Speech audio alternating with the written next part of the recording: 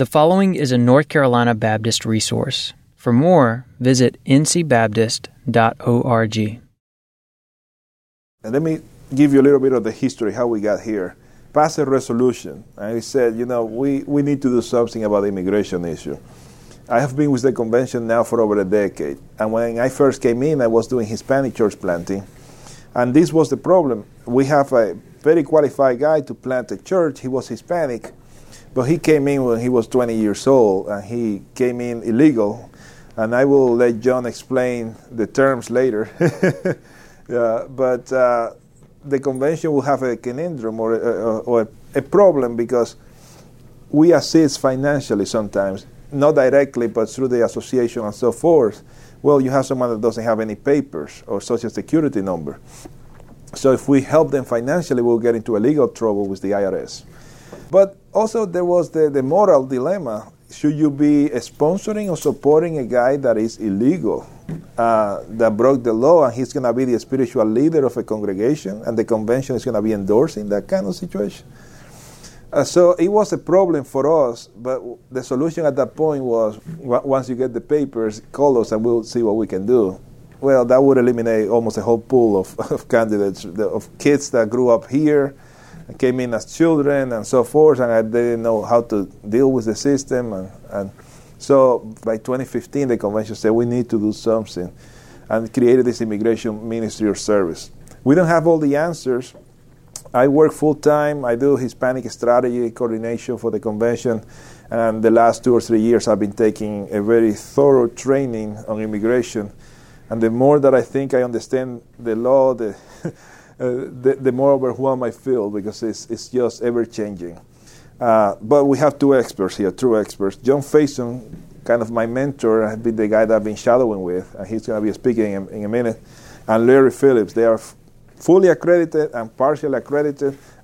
We're going to explain in a minute what that means. I am also with the DOJ accredited to serve specifically on immigration laws. I cannot practice law in any other area, but immigration per se. We are trying to serve and approach this issue from a biblical standpoint. What does the Bible say about the immigrants? How can we get involved without breaking the law, but without being callous? Because that's how we were coming across, as people completely indifferent to the suffering of the foreigner, which is completely anti-biblical, or people that just care more about our reputation and our public image than about the sufferings of a whole group of people, thousands upon thousands of them. We are still in the process of fleshing this out, learning every day and trying to do it better. But we are working through our churches to help establish immigration clinics, and the guys will talk in more details about those issues and how we can serve. The convention passed a resolution in 2015, but the National Convention also passed, I think it's a second resolution now. We have one earlier on, and finally in Texas, when they came together, they passed another resolution where they also will engage in this issue. I know John has been working with J.D. Greer, the president, and some other things that John might choose to share later on. But our denomination as a whole is really involved. And I am very excited about that because, as I said, we were very passive, and now we have an opportunity to make a difference in that area and serve our churches through establishing immigration clinics through our churches. I work full-time with the convention. Larry, he retired from the convention, but he's working harder than ever now on immigration only. And John is a partner with us. John is the executive director, treasurer for the CIR rally, Council on Immigrant Relations. He has been working with immigrants for years, many years. He's fluent in Spanish. Larry as well lived in Peru for over 20 years. These guys are fluent in Spanish. We have a lot of immigrants from different countries, Asia, but obviously Hispanics are the overwhelming number. And so it's good to have these guys with those skills that can serve in that capacity. I work full-time with the convention. I will be there for you when you guys have questions and you want to move forward with some type of immigration ministry. What I'm hoping today is just for you to get some contact information, get my name, hear what we are doing, and then hopefully we can partner somehow. You guys are representing different churches and different areas of the state. And So I'm going to turn it over to you guys to get into the details, and hopefully at the end of the hour we might have some time for questions and answers. And even after the breakout session, if you think that there is something very specific that you want to talk about your case or your situation, I'm sure I can hold one of these guys here and we can get into it a little bit deeper. John or Larry, who's next? You are. And I will turn it over to you and you can explain more details what I will say. Thank you. Yeah. I want to start with some biblical thoughts, not just because we're here at a church conference, but because I really think the motivation for working with immigrants and working in the immigration realm is rooted in the Scripture. Now, you have to understand, the last time I talked about this, it took 6 weeks. So I just want you to understand, I'm just going to try to whet your appetite for a few things. There's a lot more to be said, and I can make some references for some materials that you can read and follow up on this. But I want to just put a few ground-laying thoughts about why the Baptist State Convention would choose to get involved in this really divisive issue, and how we as Christians need to be looking at this from a primary standpoint. I know that most people see this as a political question, but I want to submit to you that it's not only, and it's not primarily, a political question. It's a biblical question that we need to deal with. And so I know we can't get into all that, and I'm not going to answer your political questions. Most of us are not qualified to make policy decisions. That's just not our calling, nor are we qualified to do that. But we should be qualified to talk about it from a biblical standpoint. And so I want to give us 3 points where we can root our thinking from the Scripture, and they all sort of tie together, and realize there's a lot more to be said. So it might raise more questions than it gives answers, but that's what I want to do. I want to give you a place to start to think about this. My favorite book in the Bible, if I have a favorite, is Genesis. This morning, we had the privilege we have 2 Iraqi girls in our home. They're going to be there for 2 weeks. They've come with the Department of State to sow goodwill and whatever, but we're hosting them. And so I was thinking about, we have devotions every morning. I have 4 kids, and where am I going to start with these Iraqi girls? Because I said, what do you know about Americans? Well, we watch you guys on TV. So whatever they see on Friends, or what was the show up in Seattle where they had the medical show? Anyways, Grey's Anatomy. They were like, oh, Grey's Anatomy. That's what they know about us. And so I am wanting them to see a little bit what a Christian family's like, an American Christian family. So I was praying about, so we read Genesis chapter 1. I thought, that's where we start, because Iraq is mentioned there, interesting enough, not in the name Iraq, but the Euphrates River and all that. So that was very interesting. And that happens to be one of my favorite books in the Bible. And that's where we need to start with immigration. Now, why do we start there? Well, the first thing, most things that have to do with our relationships are rooted in the Imago Dei. Am I right?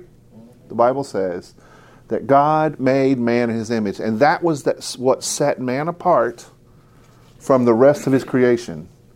The trees were good, the Bible said. The animals were good, the Bible says. The waters and all the life that He created was good. But it wasn't real good until He created man and woman in His image. And that characteristic of being an image bearer carries throughout the Scripture. It's not just said in Genesis and then dropped. And we're going to move on, but I'm going to need to make one more point about Genesis. We'll move on into the New Testament with that. The other point I want to point out in the book of Genesis is also in the first 2 chapters of Genesis, we see an immigration mandate. Does that surprise you? The Bible has an immigration mandate. What was one of the very first commands that God gave to Adam and Eve? He said, be fruitful, multiply, and fill the earth. How do you fill the earth? If you're there in the Garden of Eden, between the Euphrates and the Tigris River, and you're supposed to fill the earth, you have to immigrate. You have to migrate. That was one of the first, and if you think about it, one of the first times that God brought judgment where He brought great judgment was when the people refused to do that. Remember, they were gathered together in the plain of Shinar, and they created the Tower of Babel. They formed themselves. They refused to migrate. And so what did God do? Yes, he punished them, but he changed their language. He confused their languages. Some Hebrew scholars would suggest that that text says that not only did he confuse their languages and force them, but he literally, in a physical manner, picked them up and dispersed them. Some Hebrew scholars say that. But the point is, from that point on, there was a migration. The people then were forced to obey God's plan that we fill the earth. So there was immigration and migration was a plan of God's from the beginning. Now, you can add a lot of stuff to that and start arguing, well, immigration is a national... Just accept the fact that God had that. That's born within us. Most of us have immigrated. Now, I know most of us live within the United States of America, but I would submit to you that most of you have moved from one state to another. And it might not sound like a migration, but it is a migration. You move from one state. If you were in Central America, it wouldn't be states, it'd be countries. Well, we're in the United States, and we're very different. I was explaining to my Iraqi guests yesterday, some of them did go to Seattle, and I said, Seattle's very different than North Carolina. And some of them went to Denver, and I said, Denver's very different than North Carolina. They speak different, they act different, they think different. So migration is in the heart of man. Migration is in the plan of God. So that's an interesting thing to think about. Now, I know we're going to jump, but I want to jump really quickly into the story of the Good Samaritan. You remember the lawyer, the expert in the law, said to Jesus, how do I get into the kingdom of heaven? And I, not long ago, was studying this text, and it jumped out at me, at least in the account in Luke. It was the lawyer who said how the reason that how you get into heaven. And he took the first one from Deuteronomy 6:4, which says, thou shalt love the Lord your God with all your heart, with all your mind, with all your soul. But in Deuteronomy, the next thing doesn't say, and your neighbor is yourself. Doesn't say that. So I'm like, well, where the heck did he get that from? Well, that's actually in Leviticus chapter 19. And I would really encourage you to read Leviticus 19 because it's very exciting. And that's when he said, and the second is likened unto it, that you love your neighbor as yourself. Now, he said that, and he was attempting to justify himself. He was pretty much saying, I got this one, God. Jesus, I love my neighbor. And then he asked the question, who is my neighbor? Now, Jesus did what he normally does when somebody asks him a question. He turned it on his head. He turned the question on its head. And without going into a lot of detail, Jesus answered him by saying, who was being neighborly? He didn't say who's your neighbor. He didn't answer who's my neighbor. He said the point is to be neighborly. Now, I want to just unpeel that scripture really quick, that parable for you, and put some things out there that you haven't thought about and seen before. You remember he picked the person that was being neighborly as a Samaritan. Now, if we put the Samaritan in the context of what we may think today, at least my perspective, it would be equivalent to him saying that Muslim imam was the Samaritan. Why? Well, for the Jews, the Samaritans were pagans. They worshipped the wrong God. They worshipped on the wrong hill. And they were the despised. They were the enemy, if you will. Well, in today's vernacular, at least here in the United States, pagans that worship the wrong God, the wrong place, Allah in Mecca, and to a large degree despised by us. He wasn't saying that the Samaritan was a believer. He was trying to demonstrate what neighborliness is. And then furthermore, that neighborly person, the Samaritan, was dealing with one of his worst enemies too. You get that? Now, a lot of times I think we think that Jesus wants us to identify with the Samaritan. But I would suggest to you that maybe the place that we more identify with is with the innkeeper. Now, just bear with me for a second. Some people suggest that the Samaritan was a picture of Christ. And the Jew beat up on the side of the road is a picture of us. And the Samaritan picks up this person, puts him on his donkey, takes him to the inn, and says, I will pay. And he entrusts him to an innkeeper. I wonder if perhaps we could see ourselves as innkeepers. And as God has brought to us in this country people that are beaten up, people that are not legal, people that have all kinds of problems, and He's dropped them in our inn, and He says, I'll pay it, whatever it is. Will you take care of them? I think that's being neighborly. I think the focus is on the Samaritan. What about that innkeeper? Who knows for sure whether that innkeeper was Jewish or not?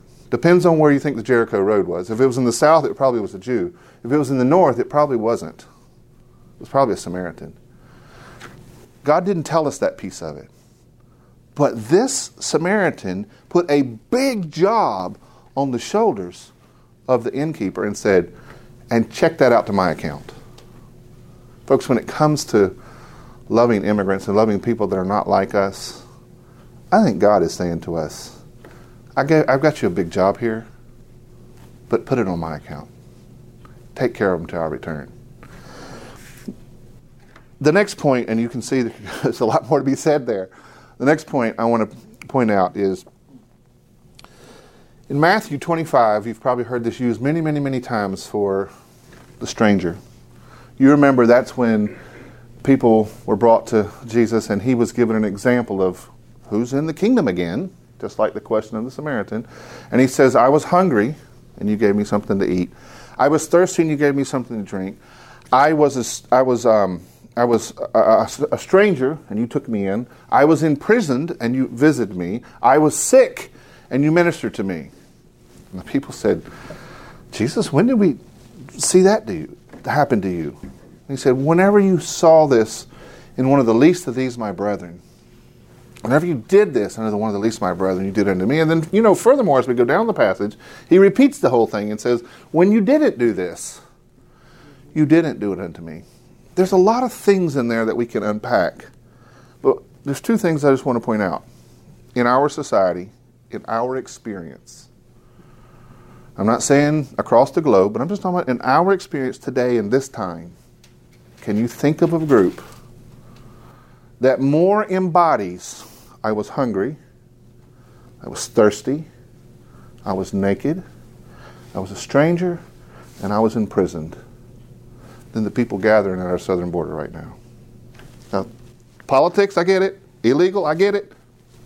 Okay, but let's just fit them into the categories that Jesus just put out there. Hungry, they've walked 2,000 miles, they didn't stop at McDonald's. Thirsty, I was there, folks. I've been in southern Mexico, I've been in northern Mexico this year. They are thirsty. Naked, most of them have the clothes that's on their back, and that is it. Because you don't walk 2,000 miles with a suitcase, right? Imprisoned. Now think about that with me just a minute. Imprisoned mean they did something wrong, or at least they did something that society didn't think was right. That's these people. And I was a stranger. I was a stranger. And how does He expect us to respond to that? Even if they are our enemies, Matthew chapter 5, verse 44 says, love your enemies. So when I talk to people about this, and when I bring this one up, all kinds of things come up. Oh, well, broke the law. Fine. They were in prison. They broke the law. Well, they're enemies. The Bible says love your enemies. I mean, you just can't get around this as a Christian. Why would I have Iraqi children in my house with my 4 other kids? And I have Iranian friends too. Oh, boy. Because God told me to love them. That's why. And as a Christian, all this stuff we build up about politics and Democrats and Republicans in our country and our food stamps, that just all gets blown away when He says, love them. Now, do those things have to be dealt with? Absolutely. Are there things that have to be done? There is. But what's your responsibility? Are you passing laws? Are you ICE? Are you CBP? No, you're a child of the King. And let me remind you, you belong to a different kingdom. The U.S. is not your final place. Your primary allegiance is not as an American citizen. It says a kingdom citizen, and I have to tell you, in spite of what some people would tell us, there's a wall around heaven, there's also a big gate, and whosoever will may come. And that's the position that we come from. Now I want to expound one more thing, and then I know I have to quit, about love. We've also been reading the book of 1 John recently as a family, and I would encourage you to slowly read through the book of John. And think about it in the context. The Bible tells us that one of the defining characteristics of a Christian is to show hospitality. Oh, we're in the South. We got that one covered. We're like the Pharisee, the lawyer said, "Oh, I sure know how to love my neighbor." Well, I would suggest that the word in the Scripture for hospitality is different than Southern hospitality. The word is philoxenia, love of the stranger. Philo, brotherly loves. Xenia, xenophobia. It's the love of the stranger. We are called to love of the stranger. And if you look at Romans chapter 12, I know a lot of people like to go to 13, but in Romans chapter 12 it says, "Be not conformed to this world, but be transformed." Now why does he say, "Be not conformed to the world" in the beginning of chapter 12? Because he's about to lay out a bunch of principles that are counter to the world's thinking. And one of those in verse 13 is this idea of philoxenia, of hospitality. Folks, that is counter to the world's type of thinking. It is not normal to love people that are not like you. As much as you think it is, it's not. We are drawn to people that are more like us because we're more comfortable. Yes, it is weird to have two girls that when I show up from work yesterday, ran downstairs to put their hijabs on. That's weird to me, and it's not comfortable. And we're sitting at the table talking about things that we normally talk about, and we're thinking, oh, is that going to offend them? Yeah, it's a little weird to have two Iraqi girls in my home. It's not normal. But we are not to be conformed to this world. And then the second thing about love, and we'll have to quit with this, and this is exciting, I got this out of 1 John. It's very difficult, if not impossible, it is impossible, to sit down and have a meal with Jesus. He just doesn't, he's not here in the physical form anymore. He was, and he will be, and one day we will sit down at the table with him. We can't do that now. And I really can't put my arms around him at this point. I can't sympathize with Jesus or with God when he hurts. When something's displeasing to him. He's not here. But he said something very interesting. One of the ways, not the only way, one of the ways that we can love him is by loving his image. By putting our arms around his image. By having a meal with his image. Where did I get that? How can you say you love God whom you have not seen if you don't love your brother whom you have seen? Now you can take that as a negative, and it definitely has a negative connotation, but it also has a great positive. How many times have you really, really in your heart wanted to reach out and love God? Not by going to Sunday school, not by giving your tithes, not by just reading your scriptures. All that stuff's good. I'm not dissing on that. But when's the last time you wanted to hug him? Well, let me tell you something. You can. In his image. I was hungry, he said. You gave me a meal. I was thirsty, and you gave me something to drink. I was naked, this is Jesus speaking, and you clothed me. I was in prison. When was Jesus in prison? I was in prison, and you visited me. And I was a stranger. Now, why in all those things he picked that one out? Because it's not normal, folks. It's countercultural. It's counter to the world. I was a stranger, and you welcomed me. Do you want to welcome Jesus? Welcome a stranger. Why? Hebrews 13:2. I'm not stretching the scripture. Be careful that you show hospitality to strangers, because in doing so, some have entertained angels. That's not my words. Hebrews 13:2. Yes, and it happened in Scripture, by the way. Abraham, under the tree at Mamre, saw the three strangers, killed the fatted calf. Somebody's hearkening back to that there in Hebrews. But that's for us today, too. It's really important that we love strangers. So that's all I'm going to say about that. I want to come back in a few minutes after Larry's done. I think I might have taken about the right amount of time. And Larry's going to talk to us about some practicalities. And I wish we had more time to talk about that. You can tell I love it. Okay, you can see there's no passion around anything that we're dealing with the immigration piece. There's so much about this, and we feel called to what God is asking us to do in this area, and God has given us world experiences but biblical encounters with Christ that has positioned us to give our lives to what we're doing with this immigration. So what I want to do in the next 5 to 10 minutes, and we're going to save some time for questions for you, is to give you a snapshot of what the convention is doing. So you had the overview, and John has shared with us the biblical and theological perspective of why we're doing this. So let me give you a view of what the Baptist State Convention is doing. So the convention currently, we have what we call Baptist Immigration Services, BIS. And with Baptist Immigration Services, with the convention, there are several things that we're attempting to do. One is an educational piece that we're doing with the American churches and with the ethnic churches that are affiliated with the convention. Part of that educational piece builds on the biblical and theological understanding of why we're engaging the immigrants who have come to live among us.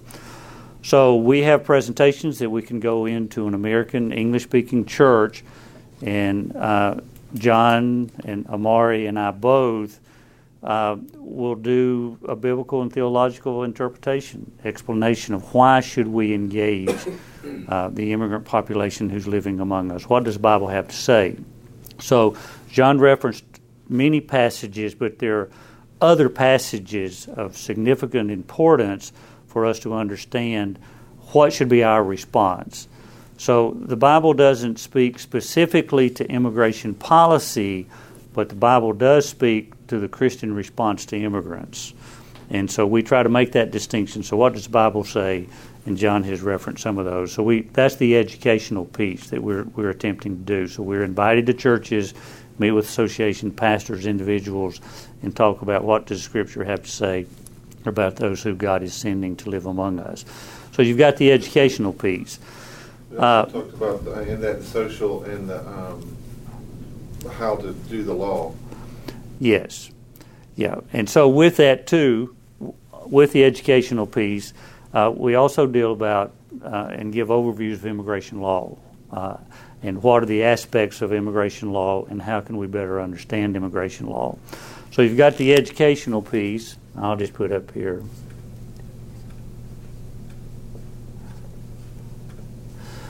Also, we have the client piece that we actually offer immigration services to clients. We see clients. We deal with documented and undocumented individuals. And we're able to offer them immigration services. John referenced, or Amari referenced earlier, we aren't immigration attorneys, but we are accredited with the Department of Justice to practice immigration law. And so we'll talk a little bit about that.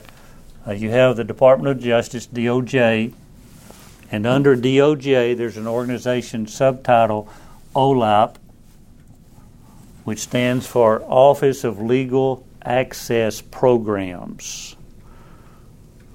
And then under OLAP we have accredited centers, we have recognized centers, and accredited representatives. So a church can become a recognized center. Let me just get that up right so you can see it. A recognized center,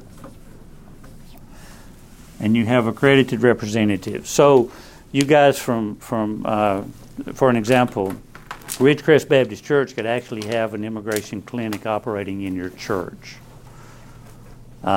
And you get recognition through the Office of Legal Access Programs under the Department of Justice. So with that recognized center, you have accredited representatives, and that's what we are. Maury mentioned we have full accreditation and partial accreditation with the representatives. John is fully accredited with OLAP, Department of Justice, to practice immigration law. So that full accreditation allows him to actually represent people before an immigration court and an immigration judge. Amari and I have partial accreditation. We're able to represent immigrants before USCIS and the Department of Homeland Security. So we don't go to court. John goes to court. He's got a little more training, a little more experience than we have. So that's kind of how that works. How do you get accredited? How do you get a center started?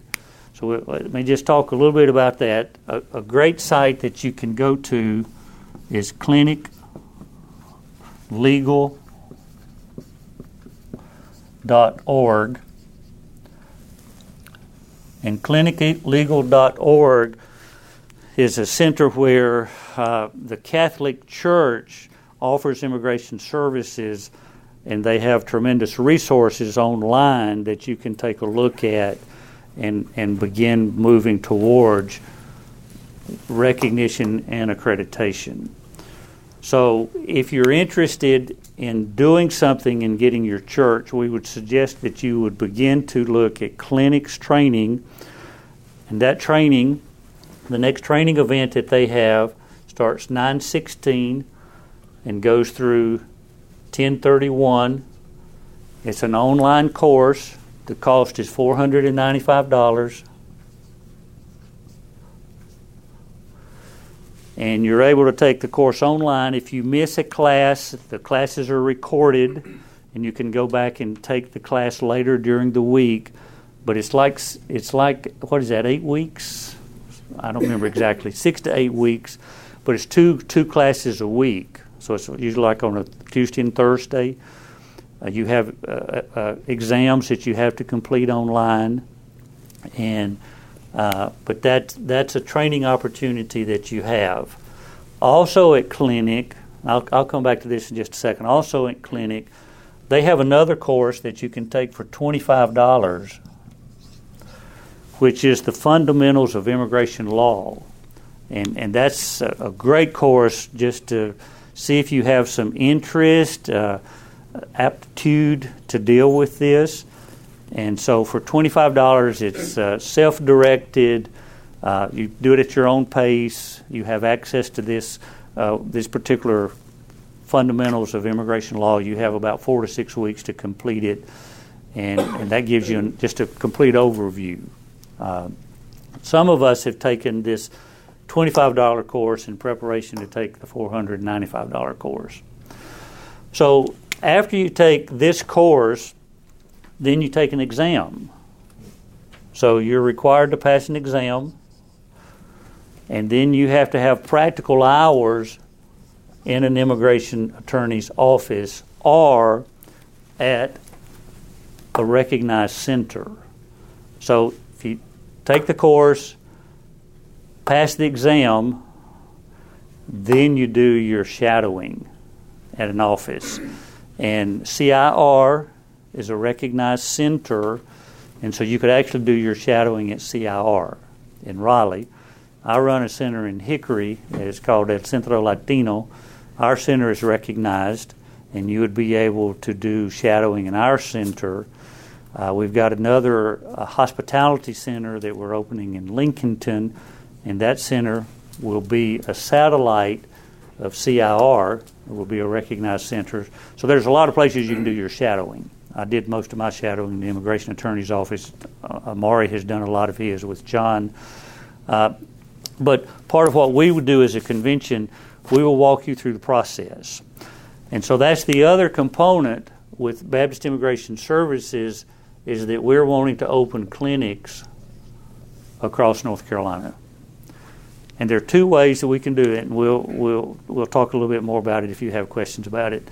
The clinics could be your own 501c3, or the clinics could come under CIR. And so you don't have to form your own 501c3. You could become a satellite center of what we're already doing with CIR in Raleigh. Saves a little money, it gets you up starting a lot quicker, and then in the future, if we had a center, say Ridgecrest wanted to do a center, we'd probably suggest start it with us with CIR, and then in a year, 2 years, 3 years, if you decided that you wanted to be a standalone, form your own 501c3 or come under the 501c3 of your church, then you'd be able to do that and have your own center up and running. Okay? Also, for churches who don't have their own 501c3, you come under the 501c3 of the convention if you support the Baptist State Convention of North Carolina. So you use our own 501c3 if you wanted to start something like that for your own church. So that gives you an overview. The components that we want you to understand is there's an educational piece, there's a client piece, and then there's a clinic piece that we want to get started. So the vision that we have eventually is that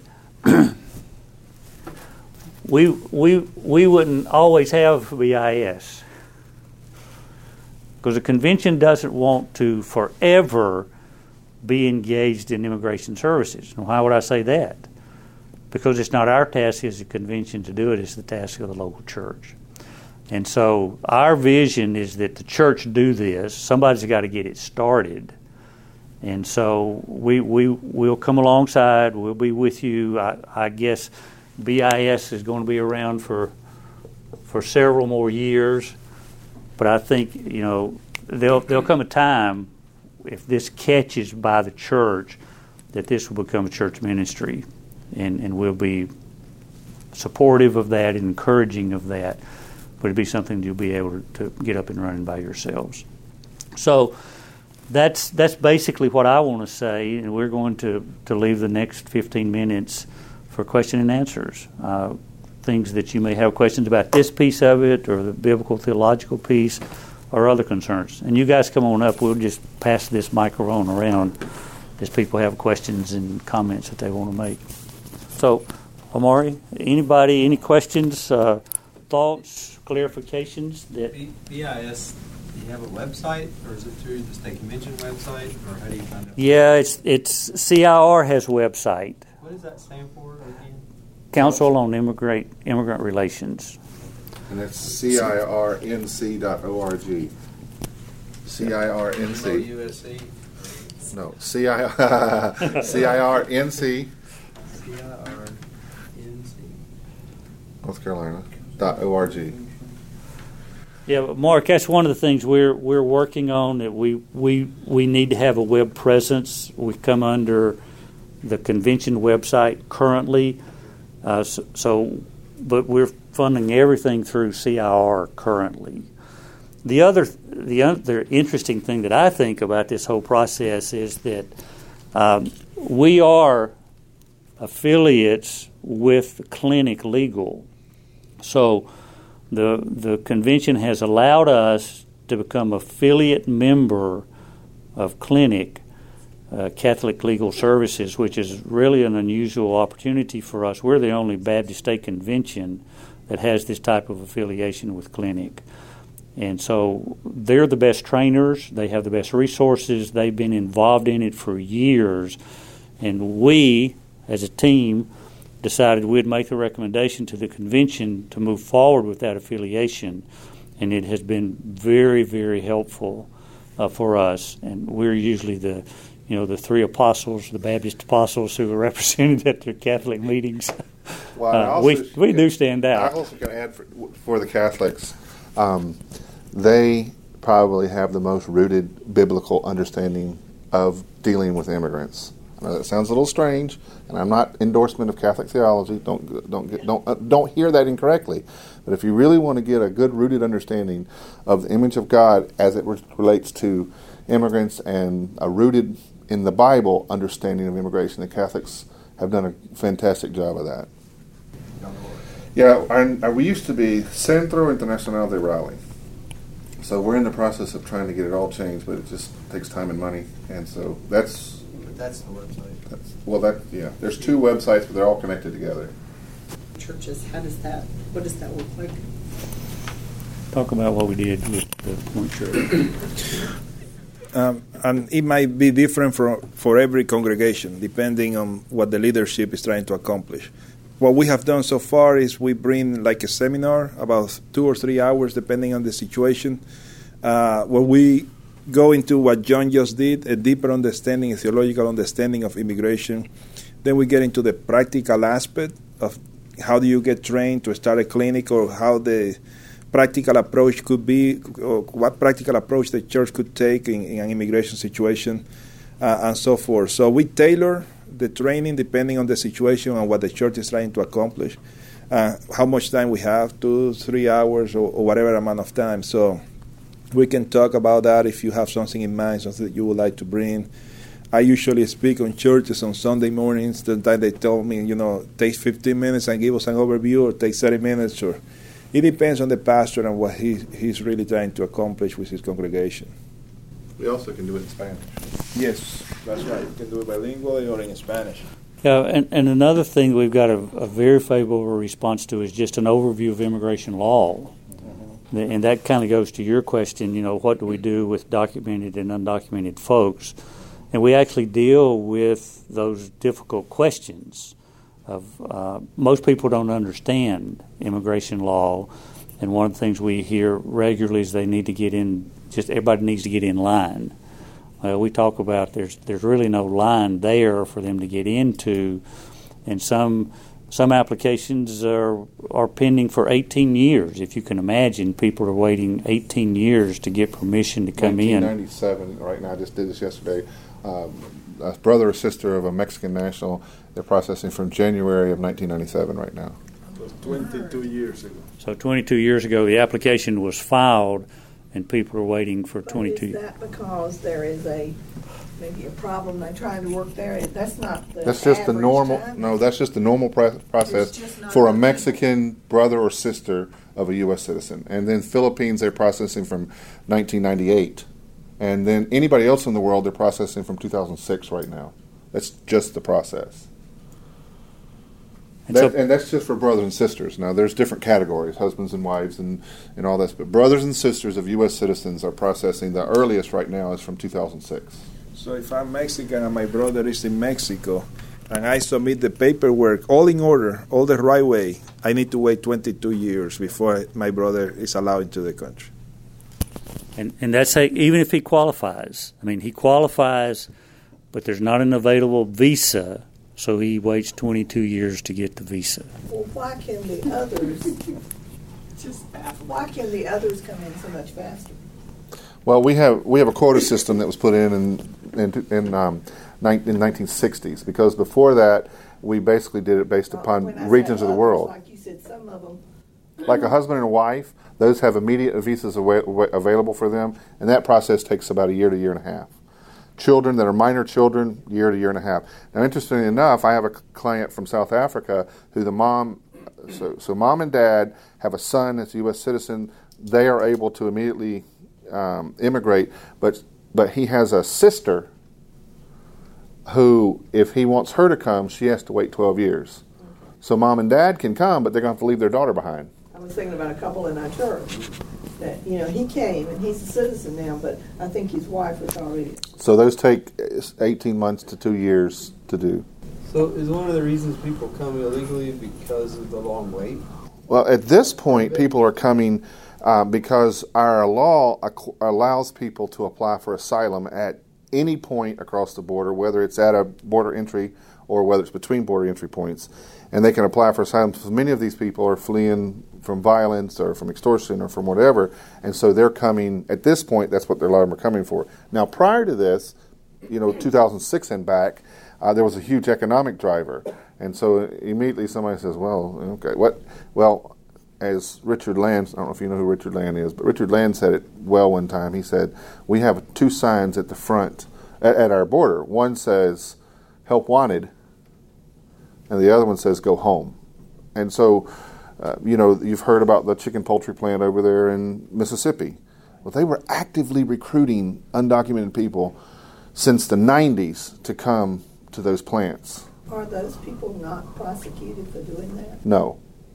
20 people a year, people, not companies, 20 people a year get prosecuted, probably for on average, for violating the law and hiring undocumented workers. 120,000 a year people get prosecuted for working illegally. So my point is, yes, it's a violation of the law for them to come here to work. I would also argue that's from Genesis, the Bible told us we had to work, and the government has no business and tell us whether we can work or not. But that's another point. That is a violation of the law. It's also a misdemeanor. And I can promise you I didn't do it on purpose, but I promise you I committed a misdemeanor on my way here today because I broke the speed limit. So we have to deal with proportionality. Yes, somebody broke the law, but we also have employers that are breaking the law. And you got to decide what is the proportional response to committing a misdemeanor. Not everybody here has just committed a misdemeanor. We know there are drug traffickers, and we know that people come for all other reasons, but we got to look at proportion. There's a lot to be said about this. We're getting off that. And part of it, Mark, is we talk about push and pull factors, that there are push factors that are pushing them out of those poor countries with crime and violence. Then you have the pull factors of economy and education and a better life, that this is still the best nation in the world. And people want to come here because the American dream is still very much alive for those who don't have that opportunity. So we talk a great deal about those pull and push factors that are involved in it as well.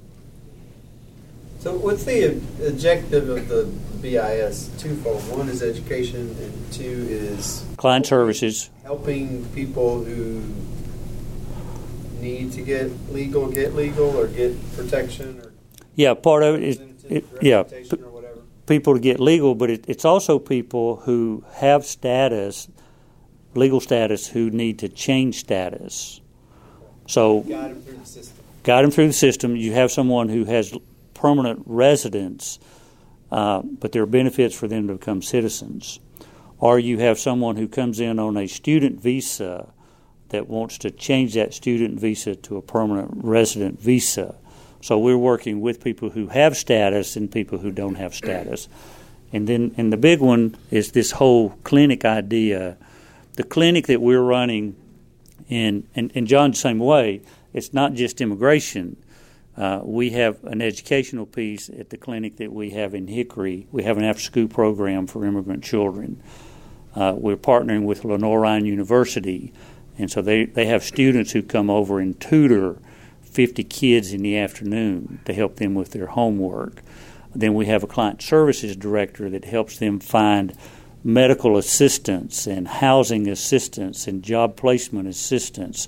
So there are a lot of components that could be part of that clinic, just not the immigration piece. And actually the end of it is not just client services. The end of it is for the body of Christ to be able to welcome the stranger. And that takes different forms. But if that's left off, then we're doing just nothing but legal services, which that's another whole, that can be done by anyone.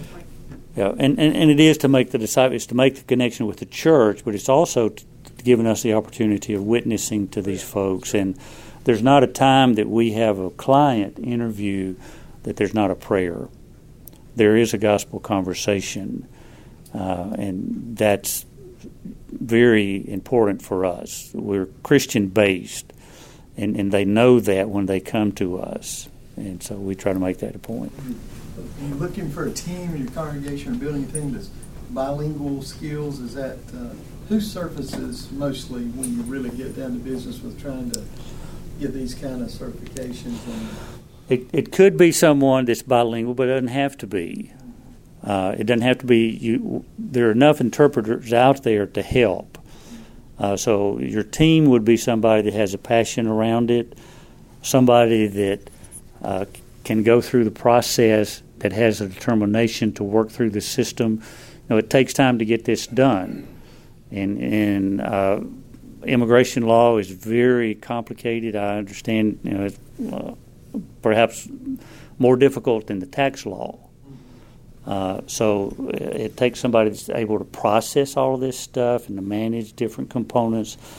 And then it's somebody that's not frustrated when there are delays. And when you lose most of the time. Actually, when you're doing defensive immigration law, you lose most of it. You just lose. I go to court and I haven't won a case yet. It's not because I'm not good. I'm appealing. I mean, we've got everything, but my appeals are going to take 5, 6, 7, 8 years, and they have to sometimes go all the way up to the circuit court. So you do it. You don't do it because you love winning. You don't do it because you make a lot of money. You do it because you love God and you love people. So that kind of gives the team, and it's a calling.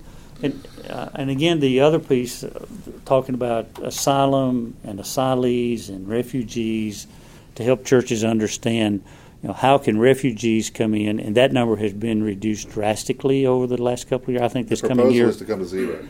Yeah, I think this year, the proposal from the administration is no refugees. No refugees at all. This year, I think it was 25,000 refugees. And they only let 17 in. And then you got all the asylees. Refugees are approved before they get into the country.